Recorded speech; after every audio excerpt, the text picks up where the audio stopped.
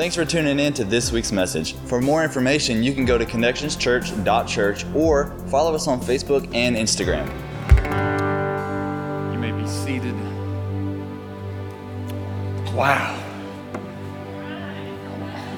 Wow.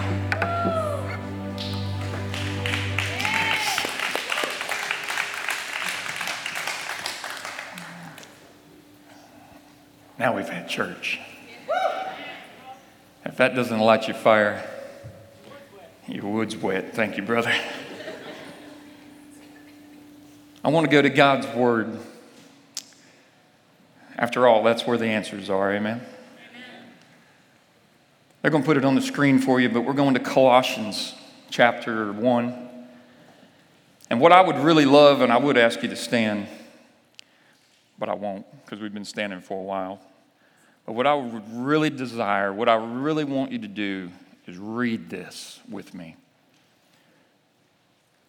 I want you to read it with passion. I want you to read it with vigor.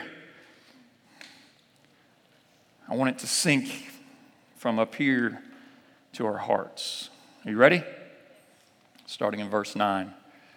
For this reason we also, since the day we heard it, do not cease to pray for you, and to ask that you may be filled with the knowledge of His will in all wisdom and spiritual understanding, that you may walk worthy of the Lord, fully pleasing to Him, being fruitful in every good work, and increasing in the knowledge of God, strengthened with all might according to His glorious power, for all patience and long-suffering with joy, giving thanks to the Father who has qualified us to be partakers of the inheritance of the saints in the light. He has delivered us from the power of darkness and conveyed us into the kingdom of the Son of His love, in whom we have redemption through His blood, the forgiveness of sins. Could you put that last slide back up there for me? I want to look at verse 13 one more time. Read it with me. He has delivered us from the power of darkness and conveyed us into the kingdom of the Son of His love. We've been conveyed. That word means to be transferred, to be carried, to be pulled, to be moved from one place to another by someone else. We're conveyed. And I love the thought of being conveyed, because what it brings me back to is something that seems to come up every Sunday. And that is that I didn't have anything to do with it. I didn't do the conveying. I was in one place at one point and moved to another. I was conveyed. It was all about what He did. Oh, that was a great time to say amen. It's not about what I did. It's about what He did for me. He conveyed me. He pulled me from the darkness into the light. Isn't that great news?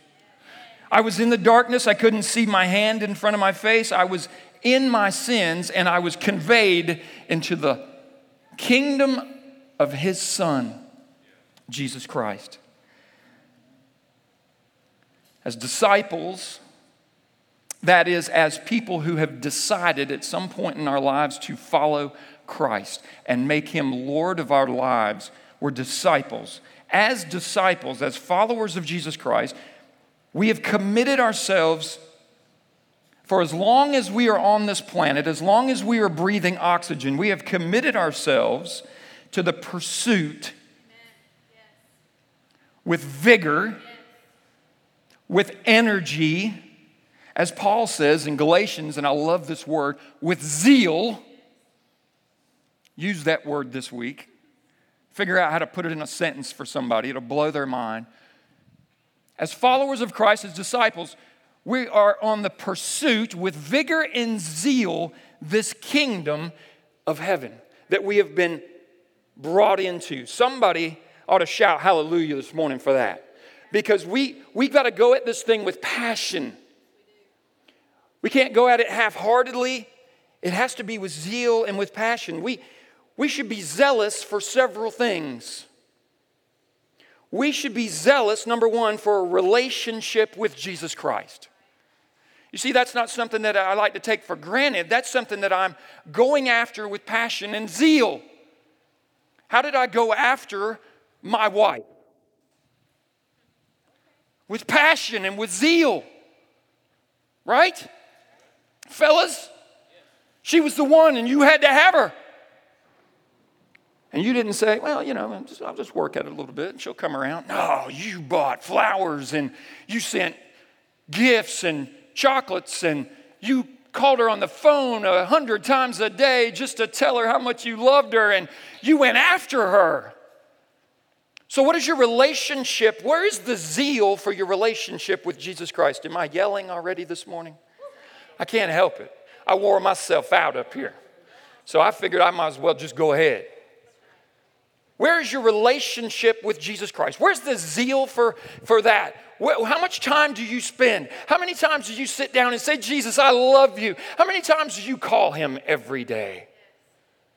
We should be zealous for our relationship with Jesus Christ. We should be zealous for the scriptures and applying them to our lives. We should be zealous for that. That should not, as Pastor Robert and I were driving through somewhere this week in Gastonia or Belmont, we happened to come up on a stoplight and the car in front of us had a Bible in the back window. I love that. In my generation, everybody kept their Bible in the back window. And then pages were all frayed and it was all bowed up from being in the sun, being hot, being cold, dusty, whatever. But I wonder if the Word of God stays on the back window of our car, how zealous we are to know what it says. I'm not throwing shade, as the young folks say. I'm just asking a question. How zealous are you for the scriptures and applying them to your life? Number 3, you should be zealous to love others. You should be zealous. There should be some vigor and some energy in loving others. It's about relationship. First with him and then with all of you. That's why we do men's ministry on Saturday mornings. That's why the women gather to do Bible studies. That's why we have connect groups that meet throughout the week, because we are about relationship, primarily with God the Father, Jesus the Son, and the Holy Spirit, and secondly, with each other. But we should pursue those relationships. We shouldn't wait for them to come and hit us on the head. We should be going after the people that we don't know to find out who they are, where they're at with their walk with Christ, and get to know them in a different way. We've got to be zealous to love other people. We should be serving others. We talked about this a week or so ago. We should be pursuing ways in which we can serve one another. What is the need? My son Corey put us onto a television show by the name of New Amsterdam. Anybody seeing that? I don't usually get into a show and watch it episode after episode, but the main character, doctor on that show, asks almost everybody that he comes into contact with, how can I help? I love the heart in that. When was the last time you met somebody and without knowing their whole story and how deep you were going to have to get in, you just simply said, how can I help? What's going on in your life? When's the last time you called a brother or a sister that you just felt like God had put on your heart and said, hey, I'm thinking about you today. How can I help? What's going on? What do you need? Do we need to have coffee? Do I need to come babysit the kids? We should be zealous about serving others. Jesus modeled this for us and commanded us to do it. Number 5. And we were this morning already this. We should be zealous for the Holy Spirit of God. Now, there's a lot of churches out there that don't want to talk about that. They're not going to bring that up. But there should be a pursuit in the follower of Jesus Christ's life that says, I need the Holy Spirit of God to live inside of me and to dwell inside of me and to grow inside of me and to lead me and to comfort me and to give me strength. Where's your zeal for the Holy Spirit of God? He's our guide, the scriptures tell us. He's our comfort, He's our strength, and He is available to every one of us.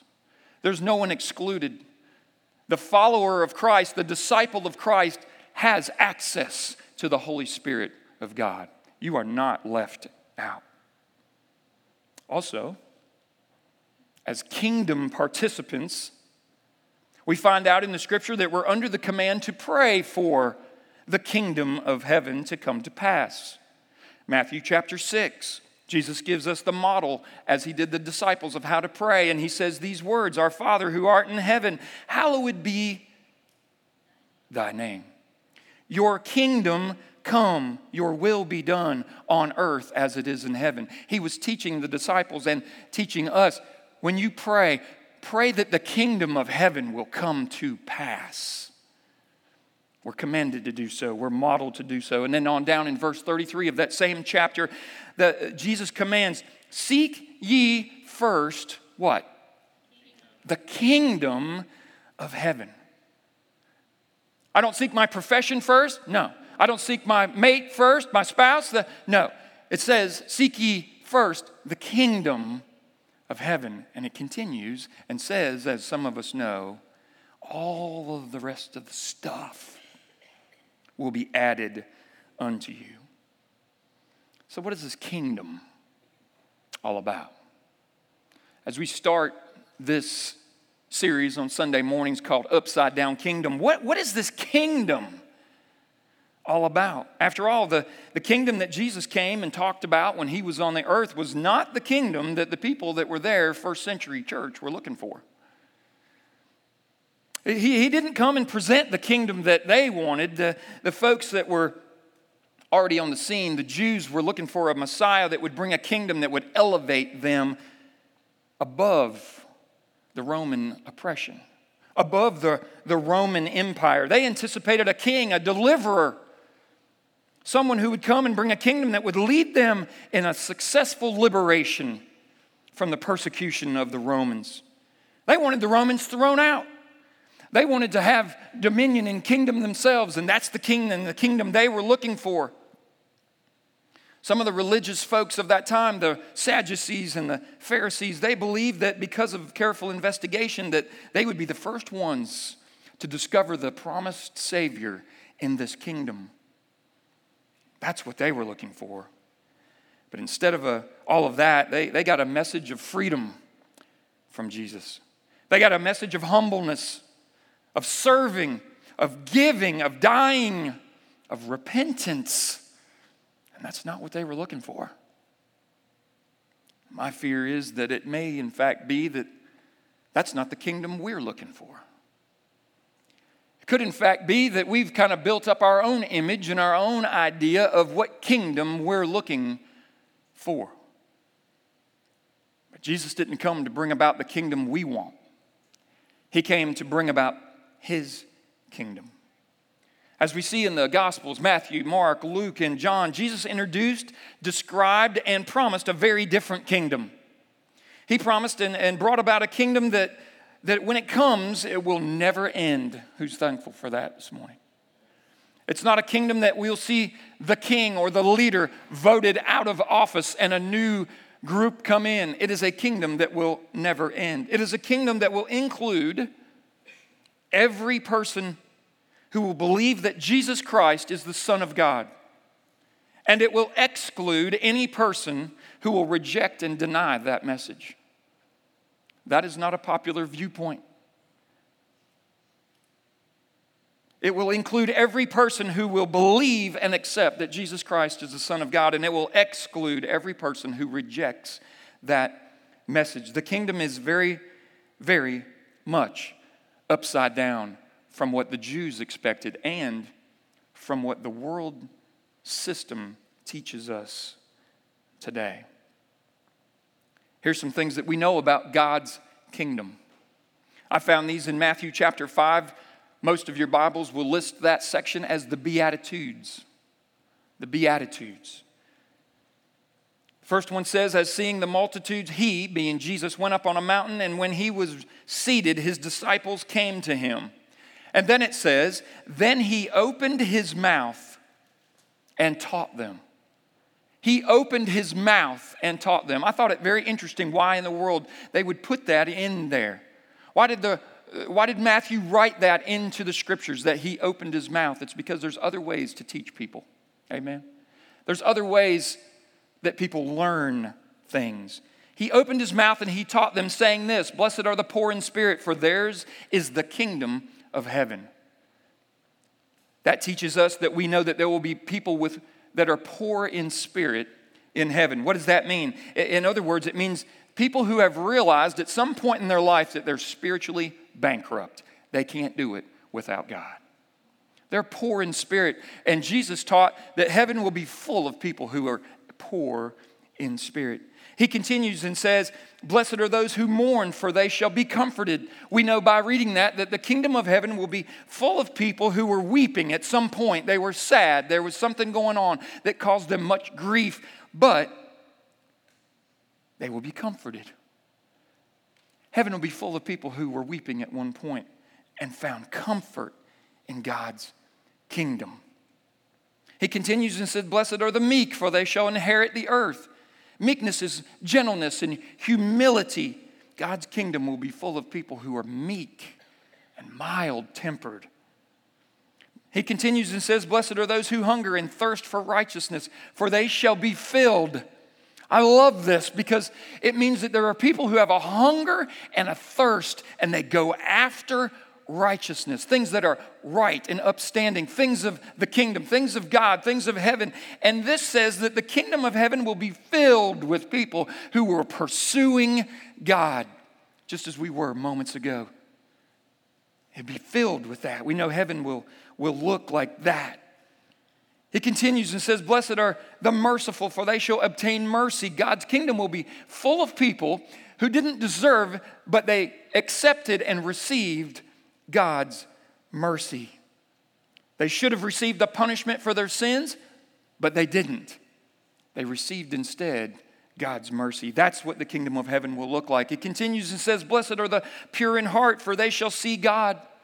These are people that had pure hearts, pure intentions. They went after their ministry areas and serving people and knowing the scripture and loving folks with a pure heart, not with motives of self-gain and selfishness, but pure heart. They'll be all over God's kingdom. He continues and says, blessed are the peacemakers, for they shall be called sons of God. God's kingdom will be full of people who sought to make peace with everybody. That's not easy. But everywhere they went, in every family situation, every work situation, every time things got a little heated, these were people who found a way to make peace, even to those who despitefully used them. And he says, blessed are those who are persecuted for righteousness' sake, for theirs is the kingdom of heaven. The kingdom of heaven, we know, will be full of people who were persecuted for Christ's sake.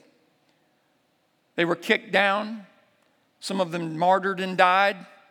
Some of them lived their entire lives in financial ruin. Whatever that persecution is, there will be people in heaven that were persecuted, not for their own sake, but for righteousness' sake. Then I read over in chapter 13 of Matthew and goes on in chapters 20 and 25 that Jesus describes the kingdom of heaven like this. He says, the kingdom of heaven is like a man who sowed good seed in a field. Then in the next few verses, he says, the kingdom of heaven is like a mustard seed that a man sowed in his field. Then he says, the kingdom of heaven is like leaven or yeast, which a woman took and hid. Then he says that the kingdom of heaven is like treasure in a field, which a man found and hid. Then Jesus says, the kingdom of heaven is like a merchant seeking beautiful pearls. Then he says, the kingdom of heaven is like a dragnet or a fishing net that's cast into the sea. He goes on and says the kingdom of heaven is like a landowner who went out to hire workers for his vineyard. The kingdom of heaven is like a king who arranged a wedding for his son and then sent for those who were invited, and they would not come. The kingdom of heaven is like a man traveling to a far country who called his servants and delivered goods to them. What does all of that mean? How do we take all of those parables and the kingdom of heaven is like and make a determination and figure out, what is this kingdom? I don't have the answer for you. We could analyze each one of them, and we could read commentary, and we could think and pray and ponder, and God would hopefully reveal through His Holy Spirit something to us and all that. But here's the bottom line. We can't understand everything about the kingdom of heaven.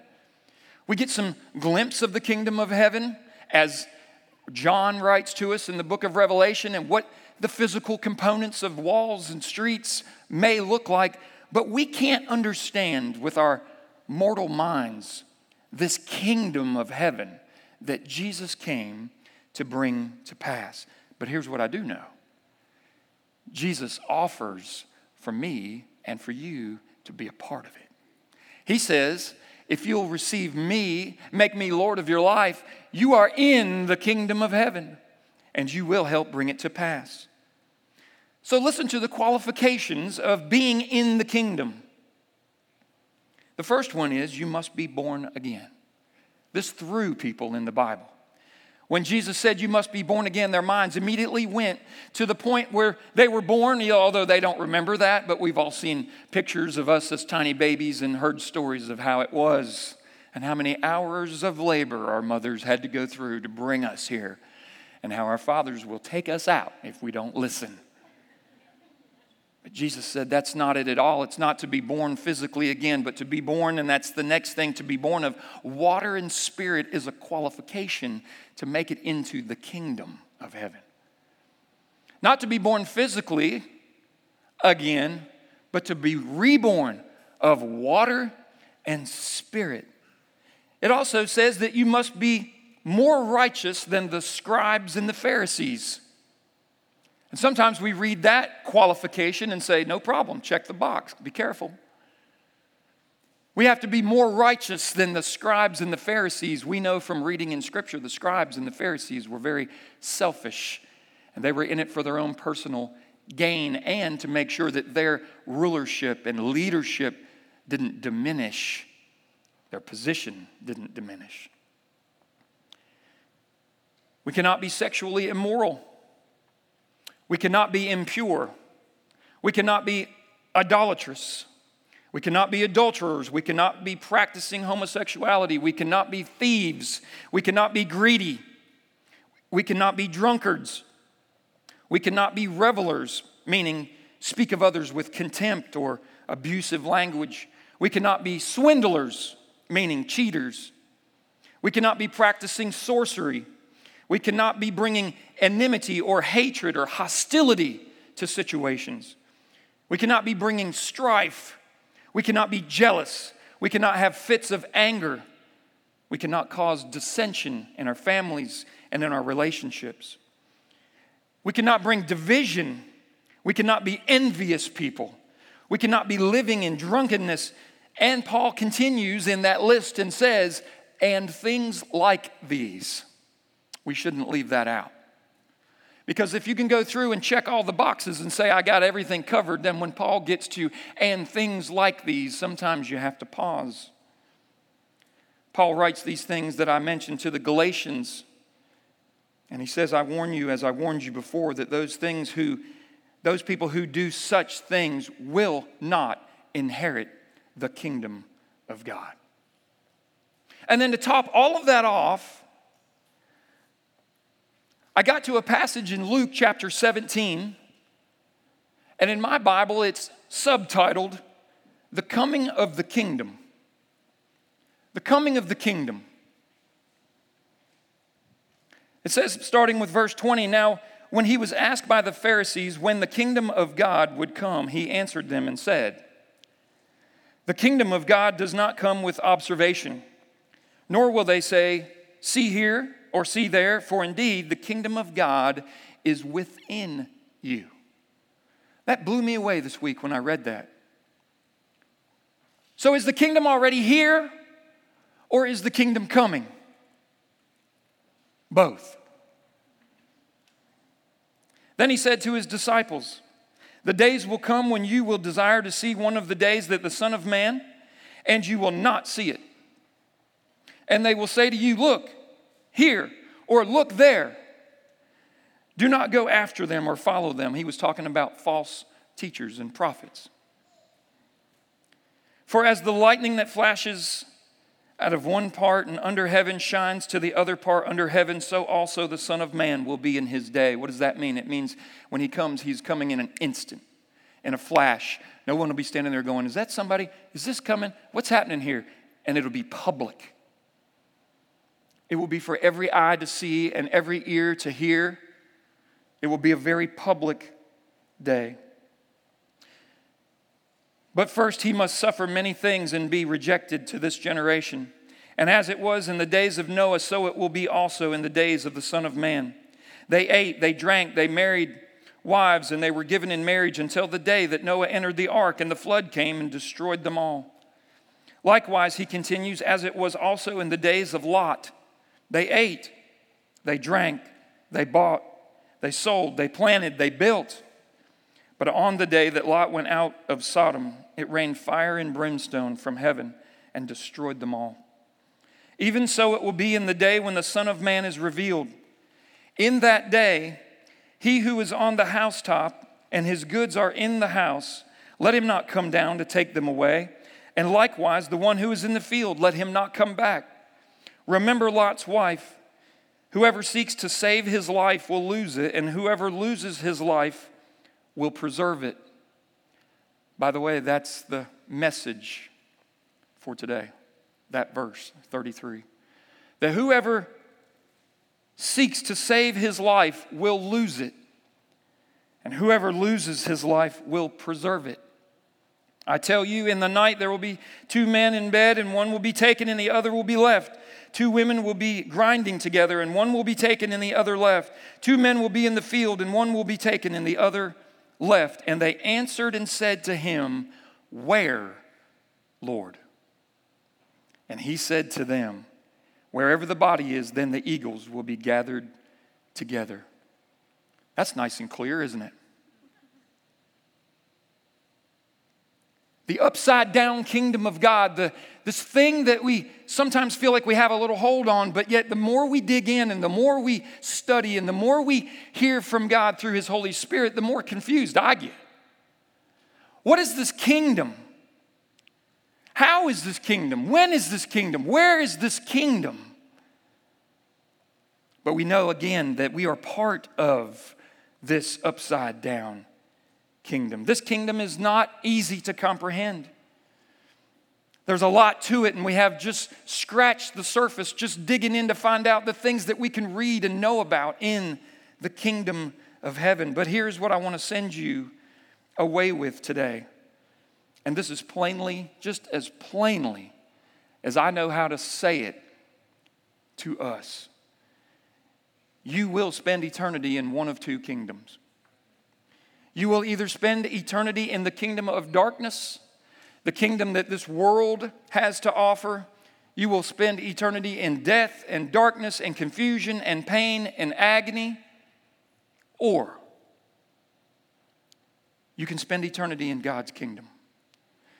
You may not understand everything about it. It might not be just as plain as the back of your hand, but you can spend eternity in God's kingdom, where there is life, where there is healing, where there is mercy, where there is grace, where there is peace and comfort and God's love that we sang about. You can spend eternity there. God, in his master plan for your life and my life, has given us the privilege to make that choice. So my question is simply, where will you spend eternity? Would you bow your heads and close your eyes with me? It's a really simple question. And we don't have to have all the components of what the kingdom is or when the kingdom's coming or if it's already here. We don't have to know all of that to have the faith to believe that the kingdom of heaven, the kingdom of God, is near. This series on the upside down kingdom is going to reveal to us over the course of the next few weeks the things that the kingdom of heaven teaches that are contrary to this world. The things that the kingdom of heaven and Jesus came to teach that don't make any sense. They're not common sense. They're upside down. But what I wanted to spend this Sunday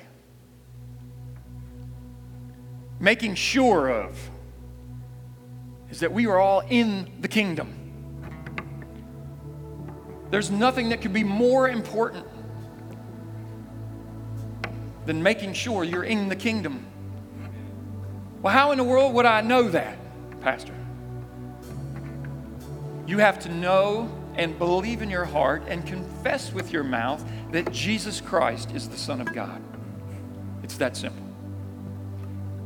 I read another passage as I was flipping through Matthew and Mark and Luke this week,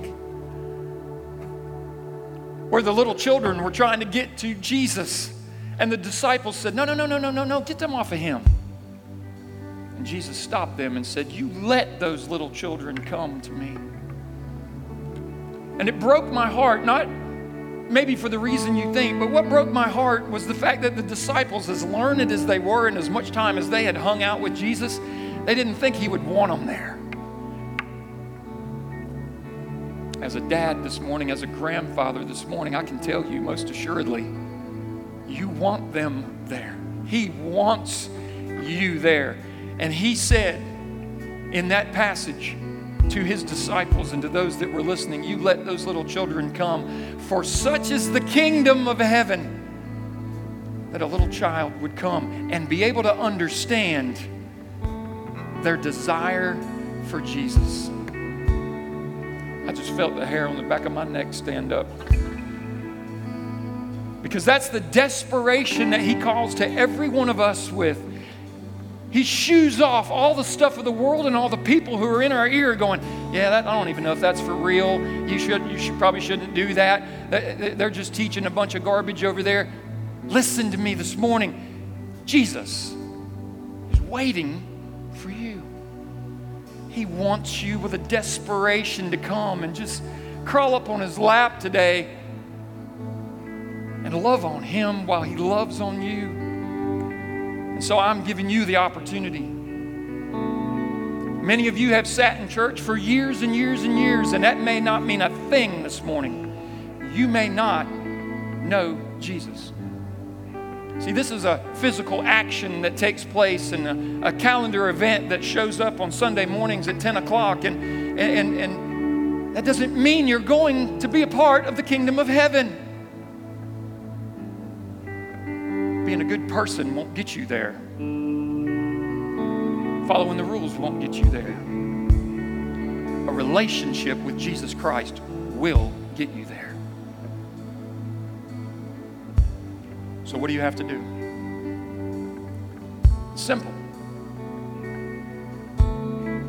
You have to mean it, feel it, down deep in the soul of who you are, and understand at this moment you are a sinner in need of a Savior, that there is a great chasm, there's a division between you and this kingdom that I talked about and this Savior, and you can't do anything about it. You remember that scripture we read at the very beginning? It said that we have been conveyed from the darkness into the kingdom of the Son of His love. You can't do it on your own. You don't have the power inside of you to convey yourself. But He's here this morning to convey you. So it's simple. Is there anybody here this morning that would raise their hand, be bold enough to say, I need to make a commitment to Jesus Christ? No one's looking around but me. Just raise your hand and say, Pastor, don't forget about me in this final prayer. Anybody at all? Anybody? Thank you. Praise God. He's working on people. He's created this moment this morning for you.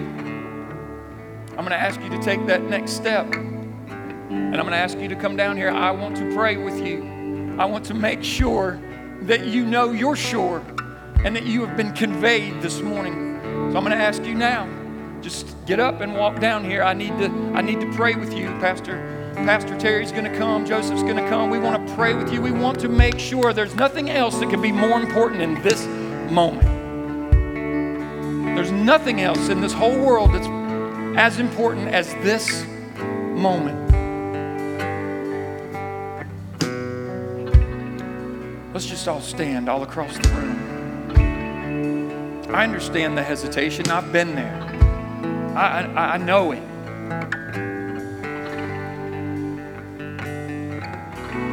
I want to pray for all of us. Because whether we are today or were at some point, we have all needed to make a commitment and to be conveyed. Amen. Heavenly Father, Jesus, my Savior, thank you for conveying me into your kingdom. Thank you for making yourself clear to me this morning. God, I thank you for the hands that only I saw and you saw go up. Because what you're doing is you're doing something inside of their heart that is supernatural. You're doing something that's beyond our knowledge and ability to comprehend. You're changing a person from what they are to what you've called them to be.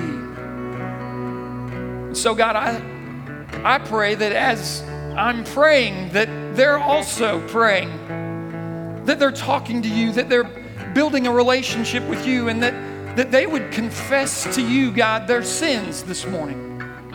It's just between you and them. And that they would acknowledge right now their need for a Savior, their deficiency, they're spiritually unable to do this on their own. They need you, Jesus, to come and to fill that void and create that bridge that carries them over that chasm that's there between them and God the Father. And so I thank you, God, this morning. I know you're doing a work. I know your Spirit has moved here this morning. I have felt it. I still feel it. I know that you are capable, God, this morning of not only saving people from their sins, but healing people that desperately need a healing touch. There are people that came here this morning thinking they needed a job. God, I know and you know what they need is the Holy Spirit. There are people that came here this morning thinking that they needed a better relationship with a person on this planet. I know and you know this morning what they need right now is your Holy Spirit. There are people that came here this morning that are desperate to just understand where they need to be in their lives. They have no direction and they're floundering. What they need is your Holy Spirit to come and fill them once again. I'm going to ask this. If you would just like the Holy Spirit to be fresh and new on you, will you come join me down here this morning?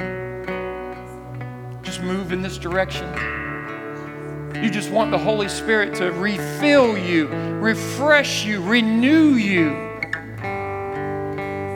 Thank you, Jesus. Thank you, Jesus. If you raised your hand earlier and this is a moment where you need to know Christ, I'm giving you that opportunity again to come down here and let us pray with you and make sure and give you guidance. Thank you, Jesus.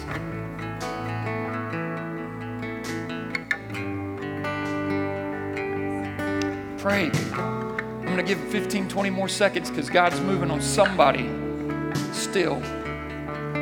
He won't let me close this out until he's done.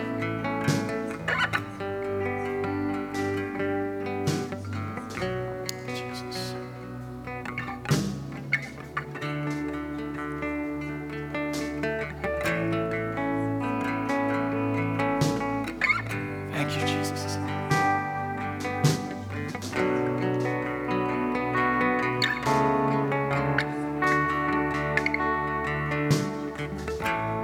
raise our hands and ask the Holy Spirit to come and fill us. Because that's what we all need, regardless of our need, regardless of what's on the list this morning. It's all the same. We need His Holy Spirit. So just ask Him this morning. Just ask Him to give you His Holy Spirit.